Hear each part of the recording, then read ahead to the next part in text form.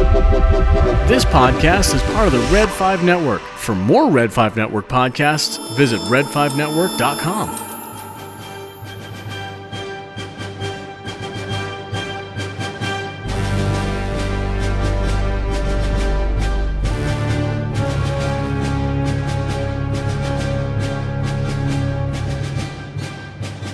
Welcome back, Star Wars fans, to another episode of Coruscant Radio Underground. We're back. Sorry we've been away so long. It has been entirely too long since we've recorded an episode of this show. It's true. And we're going to kind of talk about that. I'm Andrew, and I'm here tonight with Marisha, as always, here Hello. on Coruscant Radio Underground. But Yes. I think that the fact that we haven't talked anything in a while kind of sort of relates to what we're going to talk about tonight with Star Wars Celebration. Absolutely. It's all connected. It rhymes. But I think part of it, and I've just kind of been thinking about this on the way home. I was at Star Wars Celebration this past week. It was absolutely amazing. As Celebration, this is our second time at it, and you get caught up in all the stuff that's going on online, especially when there's not a lot of Star Wars happening. Mm-hmm. The last episode we did of this was actually just our Boba Fett commentary, and I'll be honest, without looking, I don't even know if we put up the audio versions or if that's just available on the Science Fictionary YouTube channel. I have no idea. But, without a lot of news, or even sometimes when there was news, I had a lot of trouble getting motivated To talk about it. talk about it. Yeah. And a lot of that, I think there's a couple of things there. And one of them is that, we're heavily involved. And I think if you're going to do a podcast, you really, to some extent, have to be involved in the socials. So, Twitter and Instagram. And you have to get out there. You have to put your stuff out there. And it's one of the easiest places to put your stuff in front of people constantly. Interact. Yeah. And speaking of, we love it when you interact with us. We haven't done as many shows that required as much participation on this one as we do sometimes on the Science Fictionary, and we may have to change that. But we love it when you interact with us here on the show. But I think the biggest thing about Star Wars Celebration is that it just kind of reminds you that the constant drama that comes from lots of different directions. It's not one group or the other. It just kind of comes at you from every direction on social media. Everybody's upset about something. Everybody's got a bone to pick, an axe to grind. Absolutely. And it can kind of wear on you. And sometimes you look at Twitter, and if you only looked at Twitter and the Star Wars community on Twitter, you would just pretty much think that everybody out there is a jerk. Well, yeah. I mean, I think if you just, read whatever articles, comic books today or whatever, the clickbait articles that pop up on Facebook and whatever the current debate is on Twitter, you would conclude that Star Wars fans are the worst people in the world. Yeah. But you go to Celebration and it's like, this is amazing. All these people are awesome. Like the celebrities, I think, who have been scared away from Star Wars for a long time. People like Hayden Christensen, who wouldn't touch it with a 10-foot pole for decades. Yeah. Come to Celebration and all of a sudden realize that real people love them. And the hate, the aura that Twitter puts up and the internet in general put up. Right, because it's not just that. I mean, Yes. the internet was sort of in its infancy back when the prequels came out, but it was there. The forums, that was before social media, but that's when forums were social media. Right. And that stuff was out there. Yeah. But you realize when you go to things like Celebration, and you do run across some of those people at Celebration that just do things that are frankly obnoxious. Right. But they're the fringe. And that's when you realize that the really negative side of the fandom is the fringe. It is. And that Star Wars is what I always believed it was growing up. The Star Wars fandom. It is the best fandom. Yep. Period. Absolutely. It just is. And honestly, that's... so I didn't actually get to go to Celebration. I had to work. But Andrew got to go. And I was really excited for you to get to go, Andrew, because you spend so much time in the Dramaverse aspect of Star Wars fandom.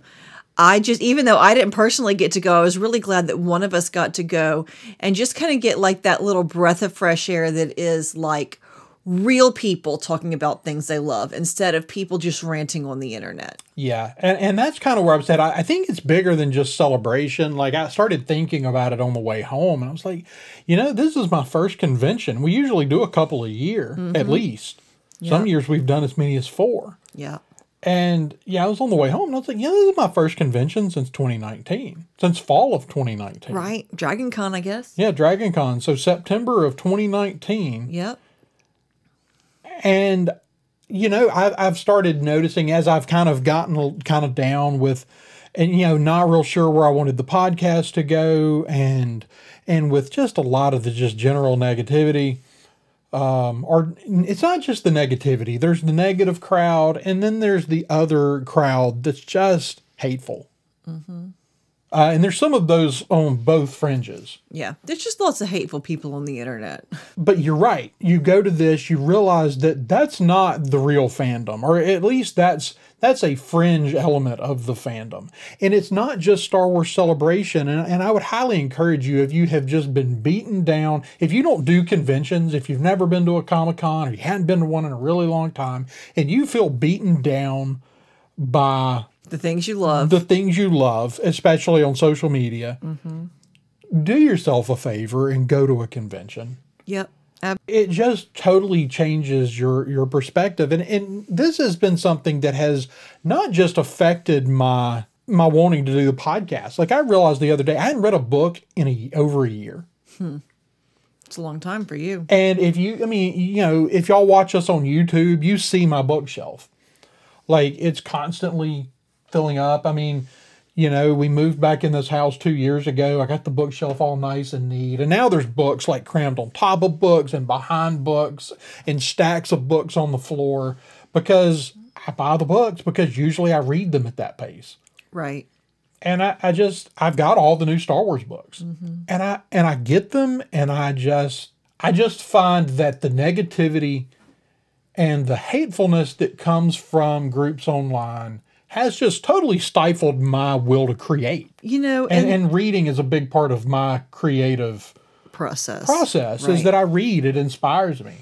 Right. And it gives me ideas, and it makes me, reading one book will make me think about another book that I read totally unrelated, but it gives me a new perspective on a new character, or, all these different things. And so, having gone to a convention and come back, because I got back and we've been kind of busy since I got back. I've had a lot of work, and you've had stuff going on with getting ready to leave on another job. And I've kind of been like, hey, I want to record 3 episodes this week. We hadn't recorded an episode in months. Right. And it's like, I've got 3 episodes and I want to record them all this week.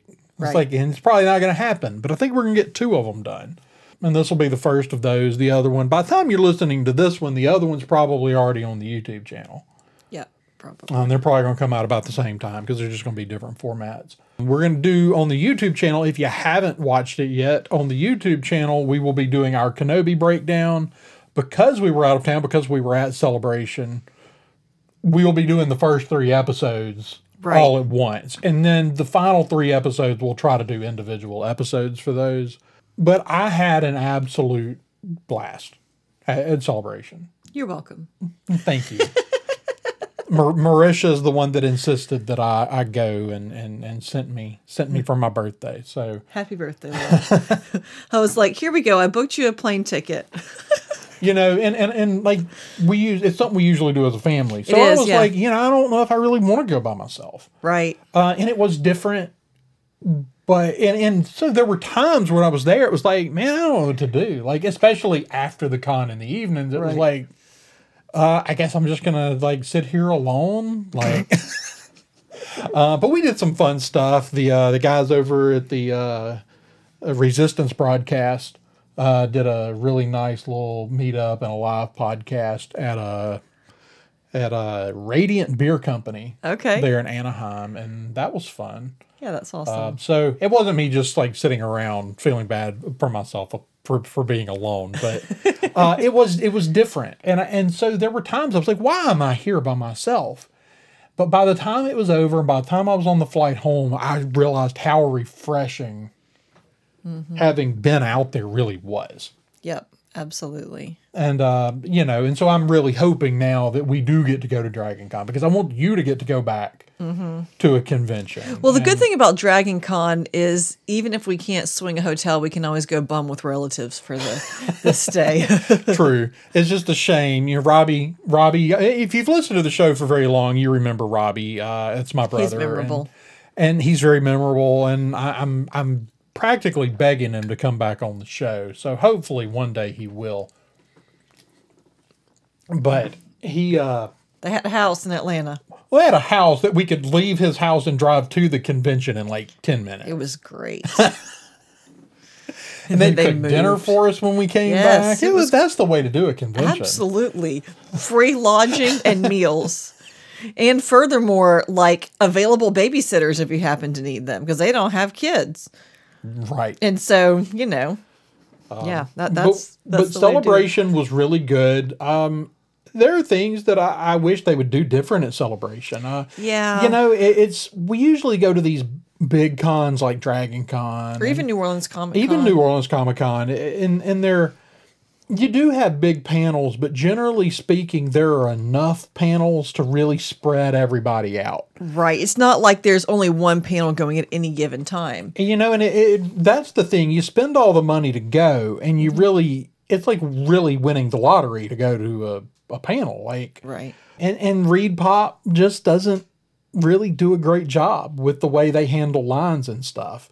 There were people that would get in standby lines to get into the panel, and the first line would go in, the people that actually had panel tickets, and then people would start cutting the standby line, and there was nobody there to stop it. Oh, no. And so there were people that had waited in the standby line for an hour or more that didn't get in because of people cutting lines. And, there are things. And Reed Pop was kind of, they didn't do a great job with the con in Orlando. No, they didn't. Either. Like logistically, I understand there are a lot of logistics, but it's like, this is what you do. Is run these daggone conventions. And that's the thing. You're supposed do to a be better job. You're supposed to be a professional. Yeah. And the volunteers at Dragon Con do a better job than the hired employees at Reed Pop. But, some of that with the lines was kind of lousy. I wish they would add some fan panels. Yeah. Fan panels would allow you to distribute the crowd a little bit. Yeah. And there's plenty of room. Yeah, for sure. For sure. And honestly, I feel like there's kind of the opposite problem at Dragon Con is there's so many good things going on. There's no way you could possibly do all the things that you want to do because they're going to definitely overlap. Yeah, no, for sure. So it's like maybe a balance. I mean, I don't think they need, 1,000 fan panels going at all times like Dragon Con can be, but like let's get some good panels of fans and of podcasters and YouTube personalities and artists. Let's let some of these artists that do stuff, comic book artists and stuff, they're not getting panels. Right. Oh, really? Wow. No, I mean, they might show up on a big, they might have like one big day. Like there'll be a big Del Rey Books panel. Okay, but you go to a normal con and you'll have, so-and-so that wrote this book is going to do a panel on how he creates characters. Right. Let's do some more personal, intimate setting panels. And I think that's what's missing from Celebration. But overall, just a fantastic experience. Well, I mean, and there was a lot going on. There were a lot of there were some things that were like closed doors that if you weren't in the panel, you didn't get to see. Right. Unless you got to see it before it got yanked offline. Like I saw the Mandalorian Season 3 trailer on a cell phone, recorded on a cell phone. Right. I'm not really going to talk about it much because the sound was bad. I could see some visuals, but they're not great. I will say it looks like it's going to be absolutely wild. As of right now, like I'm really excited for Andor. But Mandalorian Season 3, if you've listened to the show for a while, Mandalorian Season 3 is fixing to do a lot of things I've been predicting since day one on The Mandalorian. Which is what? They're going back to Mandalore. We're going to Mandalore. We're going to really explore like some sort of reclaiming of Mandalore. That's awesome. I don't know how it's going to flesh out. I don't know if it'll flesh out the way that I've kind of predicted. But, I've long said that this show was about the two things we have to see and that Filoni is interested in. These are the two things that Filoni pushes constantly is a reforming of the Jedi and a reforming of Mandalore. Right. I kind of have some theories that those might be turned out to be more one and the same, that I think it would be really wild to see the Jedi refounded the new temple on Mandalore. Yeah, for sure. Because these two longtime enemies now have more in common than they have, not in common. And so right. I think that could be, not just that, but the relationship between Ahsoka and Sabine. Right. Now we're actually going to do an episode coming up. This is one of the episodes I want to do. It might be next week before we can record this, which means it'll be 2 weeks before you hear it, is where I want to really dive in depth. And I think we'll probably have some guests on for this one to talk about how we think the Jedi Order should be reestablished. Yeah, that's definitely, hopefully will soon be a relevant topic. Yeah, no, I think it's coming. I think it's coming soon. I think we're getting more and more hints that there might be more Jedi out there. And I'm fine. I know a lot of people really don't like that there's Jedi that survived. I think that there were so many. I think some had to survive. It's a big galaxy. Right. Now, a lot of them might be like Obi-Wan, which we're going to talk about. We're not going to talk about here today. But like he's cut himself off from the Force. Right. To hide himself. Cal Kestis. We set that up with Jedi Fallen Order, where we see that Cal Kestis has shut himself off from the Force to hide himself. Yeah. And so... That's not unprecedented in Star Wars, though. No. It's this idea that the Force, it's kind of like a muscle. Like, if you don't use it, you lose it. Mm-hmm. So... No, and that's what we're seeing, and I know a lot of people are unhappy about that in Obi-Wan, but it makes a lot of sense. It makes perfect sense with pre-established lore that if he has cut himself off from using the Force, that he's going to take some time to build a connection again. Well, I mean, and we always knew that Obi-Wan wasn't sitting over there being the king of the Jedi in his little hovel on Tatooine. Like, that was always his story, was he had just thrown in the towel and was just hiding out. Yep. That's not, people who were acting like, oh, this is the Obi-Wan we saw in the prequels. Well, no, it's not. It's Obi-Wan that we met in A New Hope. Well, it's something in between, because the Obi-Wan we see in A New Hope he's using the Force again. Like, he is. So we're going to, I think, I don't want to go too far into Obi-Wan here, because we are doing a whole nother episode on it, but I do think that what we're going to see with Obi-Wan is that I think we're going to see two really cool things. I think, Leia doesn't want to be a senator. Right? But I think Leia goes back to Alderaan with a new sense of purpose. Yeah. That's going to stick with her throughout her life.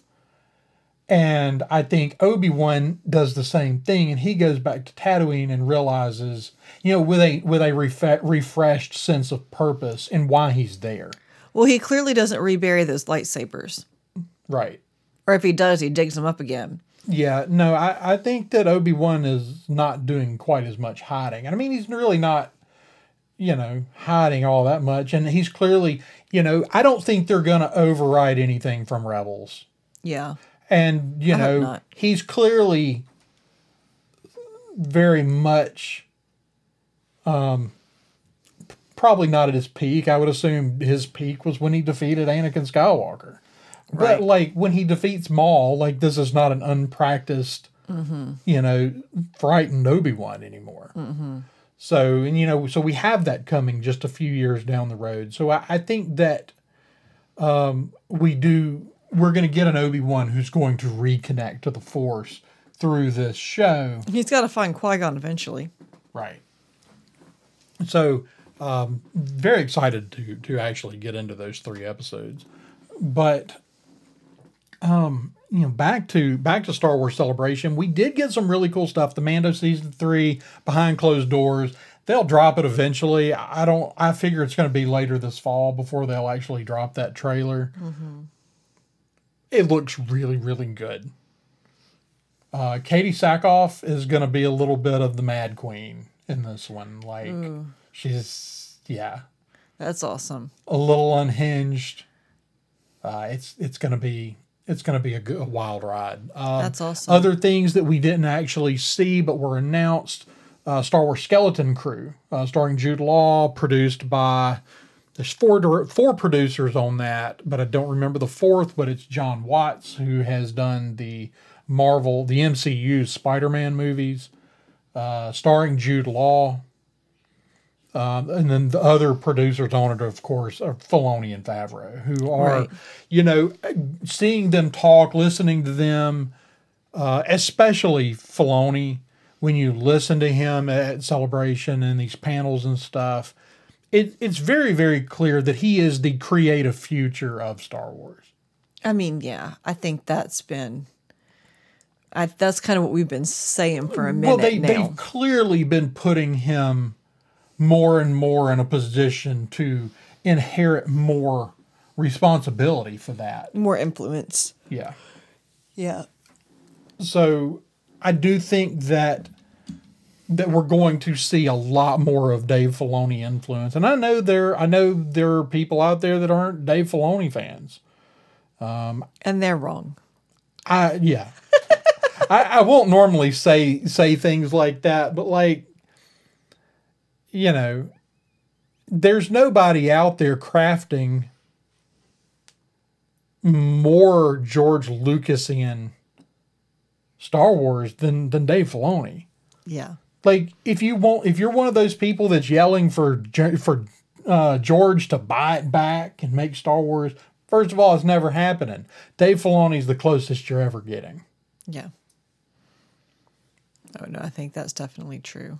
Because there's nobody out there that understands the lore, because he doesn't, and what you should enjoy is that he doesn't just understand the new lore, he understands all of the Legends lore too. Right. And all of the original stories, the Clone Wars, all of the mythology that kind of went into building that. He worked with George Lucas on that project closely. Right. Yeah, no, I mean, that's the thing. We're not talking about somebody that just came in and started making Star Wars. We're talking about someone who George Lucas went and said, hey, I want you to come help me make Star Wars. Right. And he learned how to craft a Star Wars story from George. Exactly. I mean, that's the person to learn how to tell Star Wars stories from. Yep. Although Filoni seems to have a little more consistency going on than George Lucas did. George Lucas was always looking to build the world beyond the existing parameters, and sometimes decided to have midi-chlorians and kind of shift the whole kind of sense of how people understood the world. Right. I think Dave keeps a better grip on his story. Ironically, though, he's very heavily Tolkien influenced. Mm-hmm. And I think that George had a little bit of Tolkien in him as well, but in different ways. I think George constantly wanted to build the bigger world. Right. And sometimes the details got fuzzy. Right. Because he was so interested in building this big world. And he was constantly changing. This is the thing Tolkien did, too. Tolkien constantly changed his mind about how things worked in his world. As he developed his world, he'd say, well, if I'm going to do that, then I have to tweak this. And he was constantly tweaking his works. Yeah, exactly. If you go read his letters, you'll see that. It's not as obvious as George's, because you can't go listen to one YouTube video where he says one thing and then listen to another one where 3 weeks later at a different con he said a totally different thing. But you can sure enough read 3 different versions of The Hobbit. That's true. Now, there's an in-universe explanation for why there are 3 different versions of The Hobbit. Of course there is. But there's sure enough, but the real explanation is he changed his mind.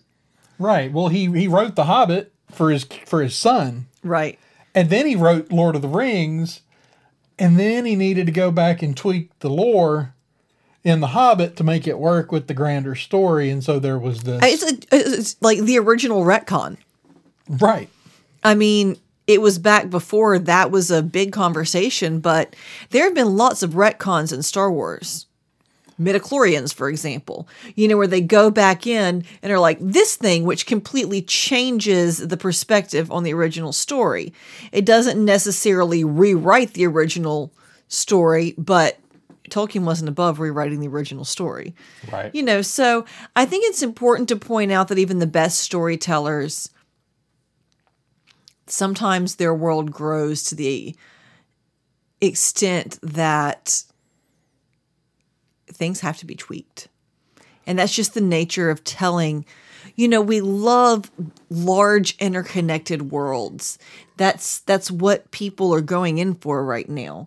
Huge Marvel interconnectedness, all the Star Wars. But I think the thing that people forget is that when the world becomes so big, you tell so many stories, eventually something's going to step on something else. Yeah. And people scream and get super offended about and canon. That happens even when one person's writing it Absolutely. all, let alone when you've got 40 different people writing. Right. Exactly. And I mean, I love consistency as much as the next gal, but also you have to acknowledge that sometimes that's just the nature of telling stories. Right. And I understand for some people that they're more rigid with the way they process stories. Mm-hmm. And so a contradiction is a big problem. Right. And so I get it. I totally understand why some people are that way. And why that bothers some people so much.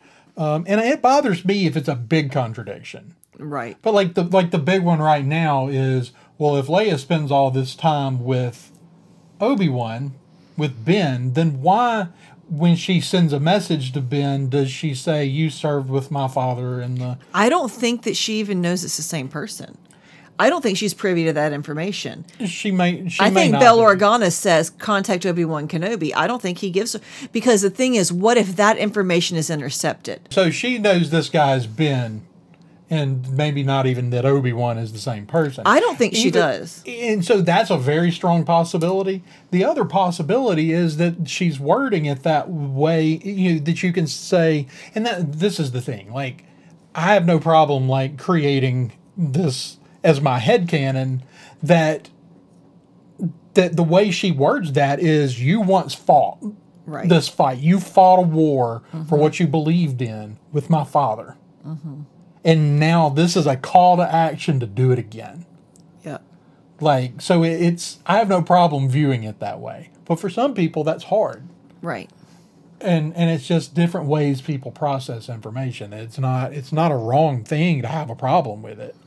But if you're going to enjoy these stories, you are going to have to accept that there's going to be times where it's going to step on itself a little bit. Yeah. If you want to keep getting new stories, that's going to be part of it. Yeah. For better or worse. Let's see. Other things that we had, though. Let's talk about all the things that we really don't know. The Ahsoka teaser, I saw a really bad version of it filmed on a phone before it was yanked offline. I think if you really want to see that stuff, I think there are some places online where you can probably still track down those things, but they don't come out for a while. Now, if you're a Filoni fan, get excited for Ahsoka, because with Dave really no longer being on animation, because that's the thing, he's kind of a creative executive for Lucasfilm. Like, he's not just the animation guy anymore. Right. You might see him give some input on animation. I don't know if we're going to see, it's his, he came up in animation. He's an animation guy. And one day he will return to animation. because he's not going to be able to help it because he loves it. But right now, that's not what he is. And if you're looking for the next chapter in the Star Wars Rebels story, this is it. Yep. We're Is getting, that jaunt that everybody got so excited about whenever Sabine and Ahsoka left together at the end of Rebels? yeah, we're getting some variation of that. I don't know exactly. I mean, it appears that it's going to.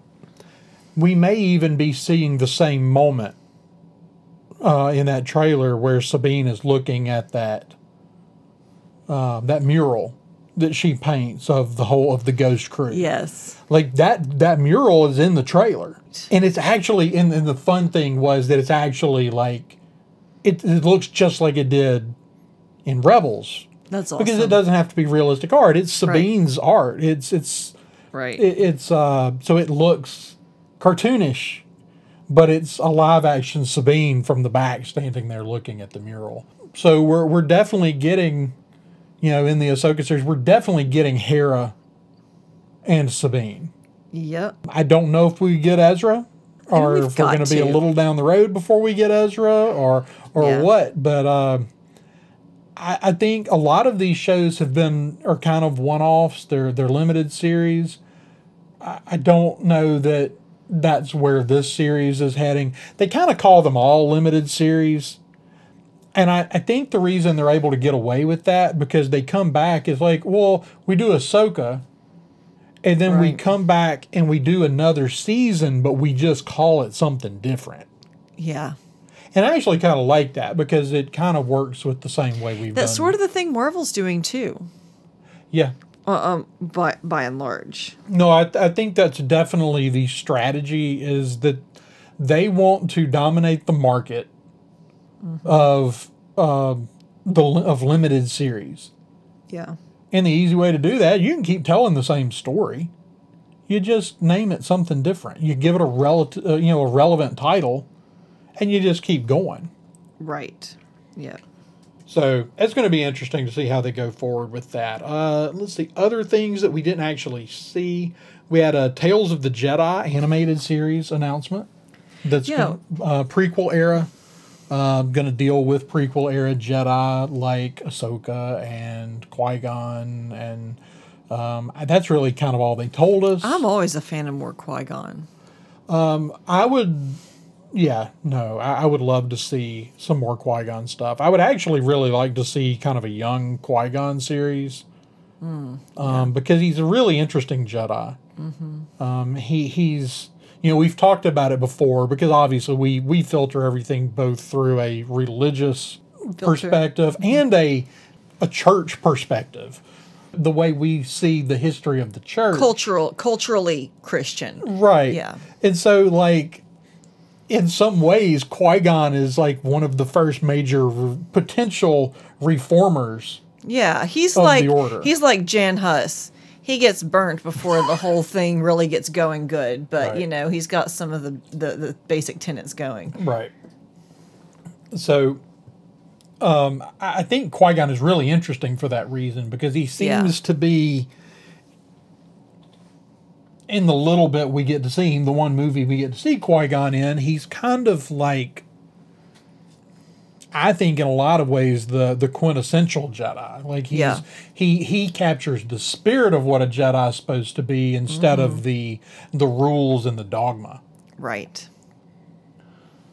So anything they can give me Qui-Gon, I'm all for. Absolutely. 100%. I'm with you on that. Well, let's talk about a couple of the small ones first. Jedi Survivor, the Jedi Fallen Order sequel. I mean, I'm not much of a video game person. No, but you always get does into the look pretty cutscenes. cool. Whenever you finish, I'll sit and watch all the cutscenes. That's definitely a thing I'll do. I mean, we don't learn just a whole lot. It's going to be Inquisitor heavy, which is not a surprise because the first one was. Yeah. That looks like we might be facing off a little more with the Grand Inquisitor this go round. Yeah. There's a whole conversation about that, but we'll defer it. And then, of course, Cal's back. Yep. And who do you think the mystery person in the Bacta tank is? I've seen all kinds of theories. I've seen Revan thrown out there. It'd be an interesting way to bring Revan back, but unless he's in some sort of tank that has seriously Stasis. prolonged life, Yeah. then that's not going to work. Unless they're doing what I've been afraid they're doing and shortening the history, which I think would be a terrible mistake. I mean, why? There's no reason to do it. No. Which is, on a different note, seems to be kind of the same thing they're doing with Lord of the Rings. That's exactly what they're doing with Lord of the Rings, but I can understand why they're doing it for a TV series. That's true. You know, even if you were like, we're going to commit to 10 seasons of this Lord of the Rings TV show, Yeah. that's still not enough to cover like 8,000 years I of know. history. I wanted them to go like First Age, though. I just wanted them to tell some really old stories. I would love to see them. Now, here's the thing. Like, the rights are fixing to go out there. Like, who knows who's going to end up with all the rights for Tolkien stuff. I suspect Amazon's going to be a strong player for that. Hopefully this series is good and we're not all groaning when it's announced that Amazon's doing more series. But, you know, if you want to do like a true, very high fantasy story, by all means, go back and do the First Age. I want to see Beren and Luthien. I want to see, I want to see Gondolin. I want to see all of these things that we only ever hear about. But not just that. Like the fact there are so many Balrogs and Ungoliant and the children of Ungoliant. Freaking vampires. Right. I want to see vampires in a Lord of the Rings show. Yeah. So I've been deprived thus far. So yeah, I mean, by all means, I think if you want to do a really crazy, like, especially creature, evil creature heavy Lord of the Rings, First Age, yeah, absolutely. But anyway, that's kind of neither here nor there, I guess, for the purposes of this conversation, except just to say that significantly shortening the timeline is only so helpful long term. Like, yeah, it consolidate, it streamlines your timeline for now, but it really cuts back on the larger scale stories to tell. Yeah. See, I really think when they set out to do the High Republic that what they actually set out to do was to create a new history for Star Wars and sort of like throw the old Republic stuff away, and this is kind of our new history, and then they only went like 200 years into the past. Yeah. And it's like, that's not long enough for a galaxy full of people and we wanted to creatures see the and origins of the Jedi and the Sith and the beginnings of this struggle, or at least the beginnings of the struggle in this age of the world. The one good thing is that you have things like the video games that are not being, they're not part of kind of the political wing of the Lucasfilm stuff. Yeah. And so you've got them, you have this whole thing set up with the Zepho, this ancient race of Force users. Yeah. So, we're not totally throwing it away, and we are getting a new Knights of the Old Republic game, or a remake of Knights of the Old Republic. Hopefully it'll be good. Hopefully it's not 300 years before A New Hope. Right. It needs to be at least 1,000 years before. Yeah. So, and if any of this is Greek to you, you should hop on over to University of Coruscant. yeah. Yes, hop on. I don't know if there's anything. I don't think there's anything really recent, but if you want some just summaries of large-scale Star Wars lore, hop on over to the University of Coruscant. You can listen to short little excerpts, and they're wonderful. Yeah, they're short, like 10, 15-minute episodes, and they are absolutely fantastic. That's, that's University of Coruscant. He hasn't done anything new in a while. I know he was talking about doing a final season to kind of wrap his stuff up. I hope he does, because he's done a really good job of going back and telling the history of different Jedi, different Sith, as well as a whole bunch of other stuff. Yeah. Fantastic show. It's a shame that he's not doing it. Yeah, 100%. But anyway, Jedi Survivor, it looks good. I mean, It's pretty. Respawn is making it. I play that the game I currently play all the time is a Respawn game. They do it, and they're making like Respawn. I guess Lucasfilm was very, very happy with the results of Jedi Fallen Order, as now Respawn is overseeing, I think, like 5 Star Wars projects, Wow, that's a lot. including making the next Star Wars shooter.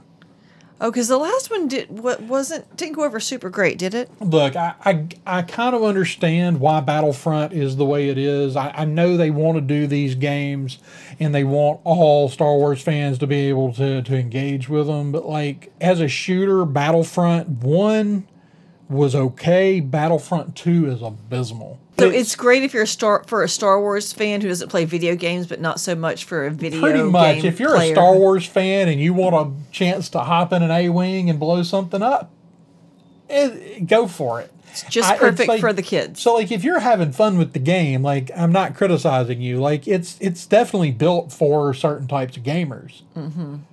If you're more of a competitive Avid game. FPS gamer, that game's not going to do it for you. Yeah. It's just not. I think that when we see this one from Respawn, and I think next celebration is in London in April. It's next April. I kind of figured that's about the perfect. That should be. We should be getting trailers for all kinds of games Yeah. at that one. So unless they choose to like drop them at like E3 or something, but Yeah, which I still could. it's going to be. That game looks really good, but I think Respawn is using one of the best game engines out there right now as far as the physicality of the game itself, how everything moves and Yeah. feels, and You know what those games kind of remind me of is The Force Unleashed.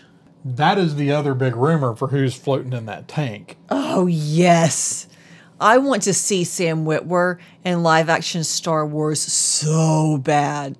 Well, a video game wouldn't be live action Star Wars, but like Oh. if I could, I still want to see. I want to see him in live action Star if I Wars. could pick the person that I want to play Revan whenever that does one day happen in live action, just give it to Sam Witwer. And he's only like 40. Like he's still got a minute that he could do that. You know. Right.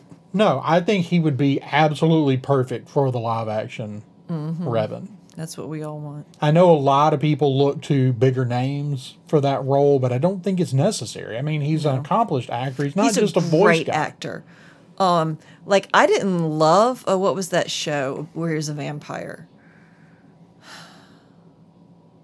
It was adapted from a British show. Either way, I didn't love the show. There was a ghost and a werewolf and a vampire. I mean, it was fine, but he was so great. Like he was definitely hands down my favorite thing about the show, by like a lot. Right. Yeah, so I mean, they didn't show us a whole lot, but that game's looking good. Bad Batch Season 2. Yeah, it looks like it's going to be exciting. I mean, I have to say, Bad Batch was fine. It was not my favorite thing that Star Wars has done in a No, minute. but it was a huge step up from Yes. was it Resistance? Resistance, yeah. I did not love Resistance. It was definitely better than Resistance. There was no Rebels, no Clone Wars, but I did enjoy it.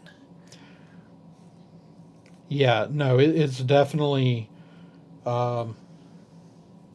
definitely an improvement. I don't think it just Rebels and Clone Wars really built a lot of lore. Bad Batch isn't really doing that, although it might going forward. It is interesting to explore, actually more interesting than the main characters in the Bad Batch, as I find it more interesting when we run across other clones and what has happened to them after. And it looks like Commander Cody is going to show up in this season, and Yeah. that's potential to Answer answer the one law. of the big questions, right? Did he miss Obi-Wan on purpose? Right. That's the question. So we will see, but that's going to be. It's a fun show. The kids like it, and the kids kind of are like us. They're like, well, it's not Rebels, Yeah. but they enjoy it. They enjoy the characters, and it's a fun show. I mean, as far as Star Wars animation, it is definitely the best thing we've gotten since Rebels went off. Yeah. Well, except for that final season of Clone Wars, but That was the best. That was great. looks like fun. Again, didn't tell us just a tremendous amount, Yeah. but cool visuals. Yeah, for sure. Now the big one. This is probably our big final topic for the night. Is Andor. Andor, yes. I'm pretty excited. Like, I mean, Andor is definitely lower on my enthusiasm list than Obi-Wan because I've been clamoring for an Obi-Wan show literally since Disney bought Star Wars and it was like live. I was like, please, he's the right, that's Right. been my. And you're not alone. Like, that has been the one thing that everybody's been like, we want more Obi-Wan. We want more Obi-Wan. We want more Bail Organa. We want more Mon Mothma. And we're getting all of it. Yep. And we're going to definitely see a lot of Mon Mothma in Andor, which is great. I mean, so it was funny. So I was watching Genevieve O'Reilly on the stage at Celebration, and she was saying, some of you may have seen my deleted scenes from episode 3. And I was like, sister, everybody in this scene has seen your deleted scenes from episode 3. Do you not realize the clientele here? It's like, these are all of the people who have sat and analyzed, who probably made the costumes from the deleted scenes in episode 3. These are those people. And so it's really cool. Like they went back, they cut her out of the dadgum movie 20 years ago, and here she is getting to be Mon Mothma again. Well, they brought her back for Rogue One, right? Yes. Yeah. Yes. She was in Rogue One, and, and I think there was an unexpectedly enthusiastic response to her being there in Rogue One. And everybody's like, Rogue One. I mean, everybody loved Rogue One, but Jimmy Schmitz and Mon Mothma were there. Like Bail Organa and Mon Mothma were there, and that was like blew everybody's minds. Right. And that's one of the things. It's actually a little annoying. It's right now. The thing everybody keeps screaming about is, oh, this show's a bait and switch. Like, you said it was going to be about this person, but it's really about this person. And they said that about, in Marvel, they've been bad about that with the stuff like Hawkeye. Oh, well, you told us it was a Hawkeye series, and really it's about, I don't think that's true. And they're kind of doing that now with Obi-Wan, where, it's the Leia show. who cares? She's adorable.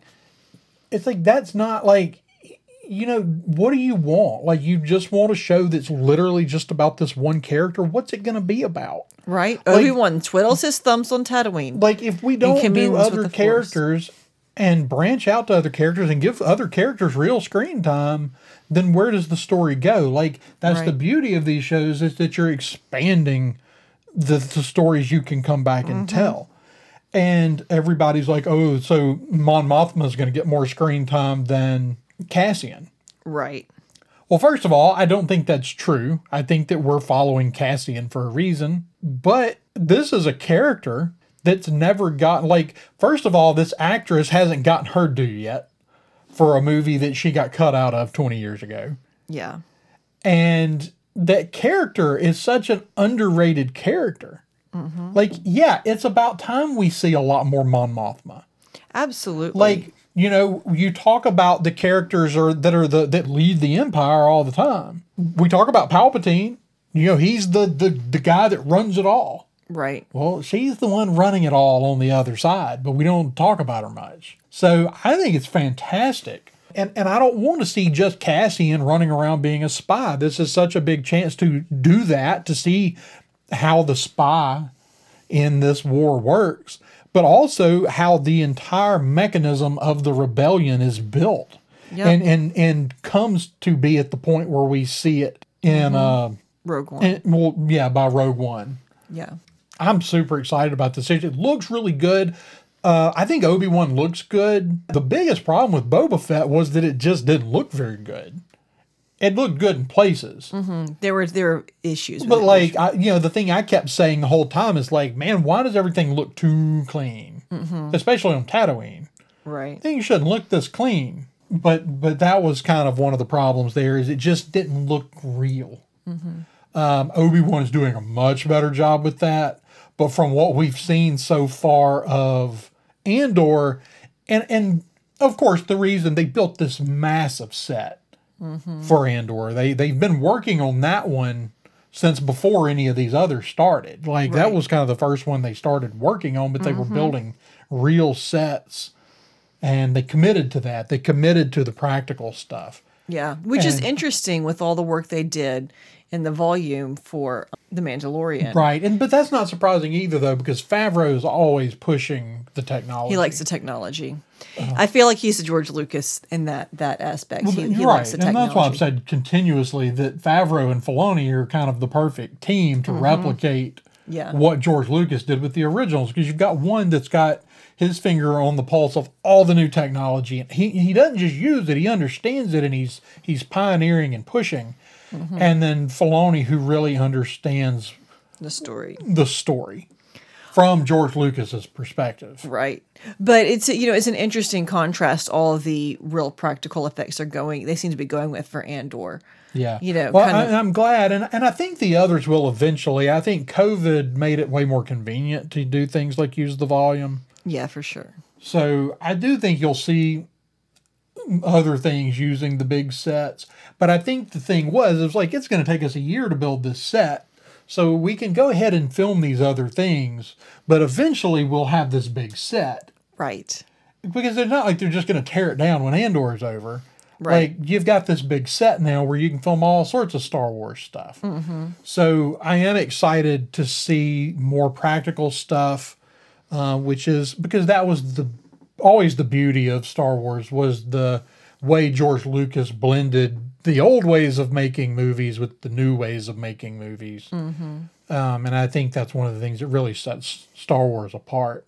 But Andor is, from what we've seen so far, far and away the most cinematic Star Wars Disney Plus. Actually, it's far and away the most cinematic Disney Plus anything we've seen so far. Yeah, I think so. Like, it's more cinematic than anything Marvel's done. It's more cinematic than the previous Lucasfilm stuff. It's going to set a new tone for Disney Plus series. Yeah, I think so. It's going to elevate the expectations. I really believe that. And this has been my most, the one I've been the most excited about for a really long time.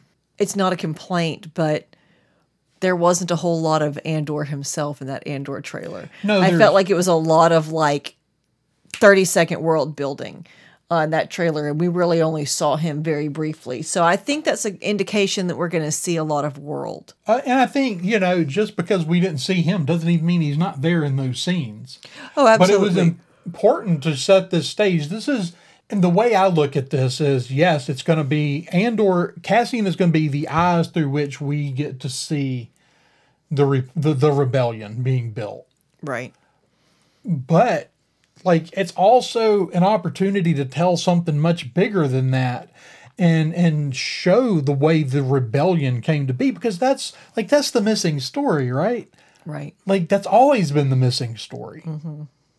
We get little pieces of it. Right. So we've had little hints, and Rebels kind of plays in the early days of the rebellion. Some of the books, like the Leia book, kind of, Right. delved into the more political side of it. Right. So we've gotten little pieces, but I think the benefit of bringing in a Mon Mothma is that we will get to see the political side, and we get to see the down and dirty side of it with the spies and things like that. So I think that it does more to round out the view of things. And all right, so anything else about Andor? I think it looks great. I don't know how much there is to say about Yeah, go watch the trailer. the trailer. I mean, all those trailers instruments that are out. awesome. That big percussion instrument they had going there was that and the throat singing, which is I'm- something we're seeing a lot of lately. Yeah, I think they used it in Dune. I think, which may have been kind of reintroduced it into the popular imagination a little bit, maybe. Maybe, but it seems like we were seeing it in some stuff before Dune as well. Maybe. But what I want to know is that big percussion instrument that he was playing, is that just a prop, or does it really produce those tones? I feel like that should really be a giant drum. I mean, that'd be cool. Yeah. We don't have room for one, though. But love. All right. Well, do you have anything else before we wrap up for the night? I don't think so. I think, that kind of wraps up our commentary on Celebration. If you ever have a chance to go to London next year, you should. I'm sure it'll be fun in London. I'm not going to go to London. Probably not. I will just do cons here at home. Yeah. I'd love to go to London. I'm not traveling that far for a convention. But if you're European, next year is your year. And that's the thing. Like, I really hate that they went over there. But, like, if it's going to go to any foreign city, like, London's the place, right? Like, London deserves to host it. Like, all the things that have been filmed there. Right. Yeah. Like, it's too, England is too important in the history of Star Wars. Like, of course it should be there. Now, of course, I'm still, on my crusade to, bring Star Wars Celebration to New Orleans. Obviously. And I mean, like, why not? Like, it would be perfect. The convention center is more than big enough. There's not a better event city in the world than New Orleans. And the food is so good. And there's not better food in the world than New Orleans. I agree. Anyway, that's going to wrap us up for tonight. Cool. Well, you got anything else? Or are we done? I think that pretty much sums up what I have to say. All right. Well, we're going to wrap this up and go eat some dinner. But until next time, may the Force be with you.